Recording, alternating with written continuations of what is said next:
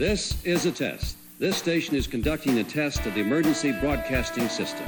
This is only a test.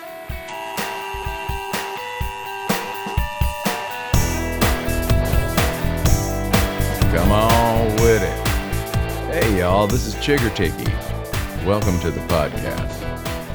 For this episode, I'm going to invite you to come back with me 60 years to the fall of 1962. I've just turned 8 years old, just started third grade.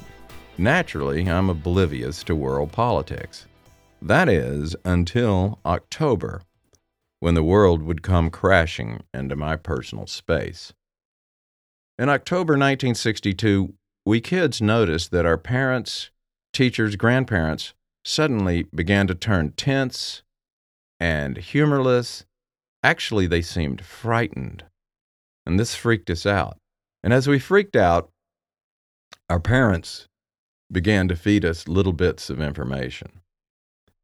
Turns out that just off the coast of Florida, in a place called Cuba, was a man named Fidel Castro, who was aiming bombs at us. Castro. Even at my tender age, I wasn't completely in the dark about him. I'd heard his name on the news and had an image of him in my mind. Castro was an ape man. I knew this because on the news they called him a communist gorilla. But I knew nothing of the bombs he aimed at us until shortly afterwards when they rolled the clickety 16mm projector into our classroom. We were shown a film by the Civil Defense Department. It taught us about the atomic bomb. It said this was the most powerful and destructive weapon ever known. And to prove this, the film showed an actual nuclear blast. Somehow the filmmakers had set up cameras and trained them on a real barn and farmhouse in a nuclear testing area to show what the atomic bomb could do. And what it could do was send forth a lightning-fast tsunami of flame as hot as the sun, a tsunami that incinerates everything in its path. We watched it turn the barn and farmhouse into absolutely nothing. After this display, the film's announcer told us what we should do in the case of a nuclear attack. Child actors showed us to squat under our little desks, closing our eyes, interlacing our fingers over our heads, and ducking our heads between our knees. At 8 years old, we tended to trust adults implicitly, but on this score, my classmates and I shot glances at each other that seemed to ask, "Wait, what? How's my little wooden school desk going to stop a wall of flame that a barn and farmhouse can't?" It's not surprising that 10 or 15 years later, in our college years, it was a wag from our generation who fashioned a spoof civil defense poster outlining the steps to take during a nuclear attack. As I recall, the last three were, number 8, place your hands over your head. Number 9, duck your head between your knees. And number 10, kiss your ass goodbye. But back in 1962, despite our doubts, we dutifully followed the drill instructions. Then a couple of days later, things got even weirder. Before I explain, let's remember that many times in life, especially when you're a kid, stuff happens you don't understand in that moment. It's only in hindsight that you figure out what just happened. This incident was like that. I didn't fully comprehend it at the time. But today I know that some well-meaning grown-ups in positions of authority figured that if Castro launched his missiles, then from the time the missile was detected until the time it struck our hometown of Birmingham, Alabama, well, that would be about 20 minutes. And so the grown-ups figured it would be wise to know which kids could and which could not get home before the atomic bomb went off. To answer this question, here's what happened. Teachers would pin to each student a little square of paper on which was printed the student's name and the time of 10 a.m. I remember the rest like this. That morning, at about 9:30 or so, my teacher, Mrs. White, called each of us students one by one to her desk and pinned the paper squares on us. When we'd all been pinned, Mrs. White told us that at 10 o'clock, we would hear a civil defense siren. At that moment, we would calmly get up and walk. She emphasized, "Walk, students, do not run." We should get up, walk out of the classroom, walk out of the school, and walk all the way home. When she finished talking, there were still a few minutes left till 10, and so we sat quietly and fearfully at our desks.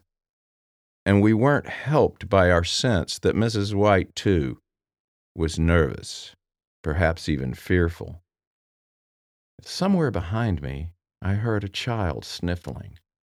Sensing our fear, Mrs. White said, "Children, this is only a test, a drill. Nothing bad's going to happen." But her shaky voice and darting eyes didn't help us. She, too, was nervous and scared. I sat at my desk, tingling and thinking, Castro wants to kill me. Why does this gorilla want to kill me and everyone I know? In the distance, somewhere I could hear the drone of a lawnmower, which seemed crazy.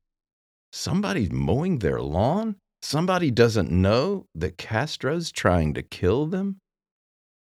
Then I heard the noise. At first a low moan that began to swell higher and louder, the civil defense siren. Then the sound of student desks scraping the floor, as children's voices crying out, Mrs. White raising her voice, "Walk, don't run, walk, walk!" But we ran like hell, crushing at the door and into the hall, pushing and shoving. It's a wonder no one was trampled to death. I pushed, shoved, and pulled my way out of the building and began desperately to look for my first-grade sister, but how to find her in this scrum of 800 kids running in every direction. Almost miraculously, though, I saw her standing still against the school building, hands pressed to her ears, eyes shut tight. I ran to her, yanked her arm, and we took off. Our house was about a mile away, and we ran as fast as our spindly little legs could carry us. We ran as if chased by a tsunami of flame. And finally, our sweaty bodies bounded up the steps of our house and into the arms of our mom, who unpinned our paper squares and wrote on each, 10:14 a.m.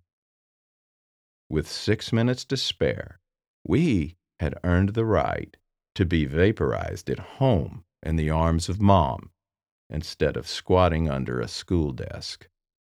Yippee. Well, obviously, nuclear war was averted.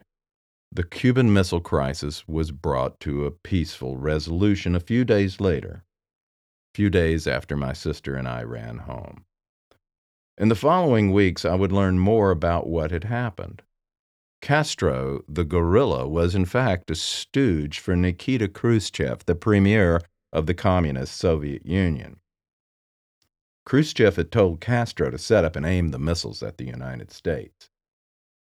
The story I was told for many years would cast President John F. Kennedy as the hero of the Cuban Missile Crisis. As the story went, Kennedy stood eye to eye with Khrushchev, and Khrushchev blinked and ordered Castro to remove the missiles. John F. Kennedy had saved us. This, however, would turn out to be a patriotic myth. Real historians eventually taught me that Kennedy himself had lit the fuse on this whole calamity. He had convinced NATO to place missiles in Turkey and aim them at the nearby Soviet Union. His Soviet counterpart, Khrushchev, replied, "Well, Mr. Kennedy too can play at this game," and he directed his ally, Fidel Castro in Cuba, to aim missiles at the nearby United States. Think about this. As I was sitting in my classroom thinking Castro is trying to kill me, somewhere in the Soviet Union, kids in classrooms were thinking Kennedy's trying to kill me. So what we had here on the worldwide stage was a couple of superpower leaders acting like third-grade boys. One boy had called the other a poo-poo head, and the other responded by calling him a butthole. Then the two of them stormed out to the playground, where they faced each other with clenched fists. A great crowd of kids gathered round expectantly. But the two boys, now facing each other, began to realize they weren't very keen on getting hit. So one says to the other, "I won't hit you if you promise not to call me a poo-poo head." And the other says, "Oh yeah? Well, I won't hit you if you promise not to call me a butthole." Then the two boys jammed their fist into their short pants pockets and stomped back into the schoolhouse. There's your Cuban Missile Crisis in a nutshell. Only back in 1962, those two boys, Khrushchev and Kennedy, were playing with fire, literally. It occurs to me that the grand stage of world politics has never lacked for little boys facing each other with their fists up. Kennedy and Khrushchev, Reagan and Gorbachev, Biden and Putin, and the beat goes on. And yet, terrifyingly, there always waits in the wings the tsunami of flame. On that happy note, I bring this episode to a close. This is a test of the emergency broadcasting system. If this had been an actual emergency, the attention signal you've just heard... If this had been an actual emergency, you could kiss your ass goodbye. Hey, thank you so much for listening. If you haven't already, you can subscribe to Chiggerticky on Apple Podcast, or you can find the link at chiggerticky.com, or by searching Chiggerticky on Facebook, Instagram, and Twitter. Y'all are wonderful and generous to share your time with me. I hope you'll join me on the next episode when we stick around just a little bit longer in the early 1960s to learn what it was like for this little white boy to experience the civil rights movement while going to a racist white church. That's coming up next episode. Remember, you can send me your thoughts and stories at chiggerticky@gmail.com. I would love to hear from you. Send me anything you want to say, and I want this to be a conversation. So, thanks so much again for listening. Come on with it.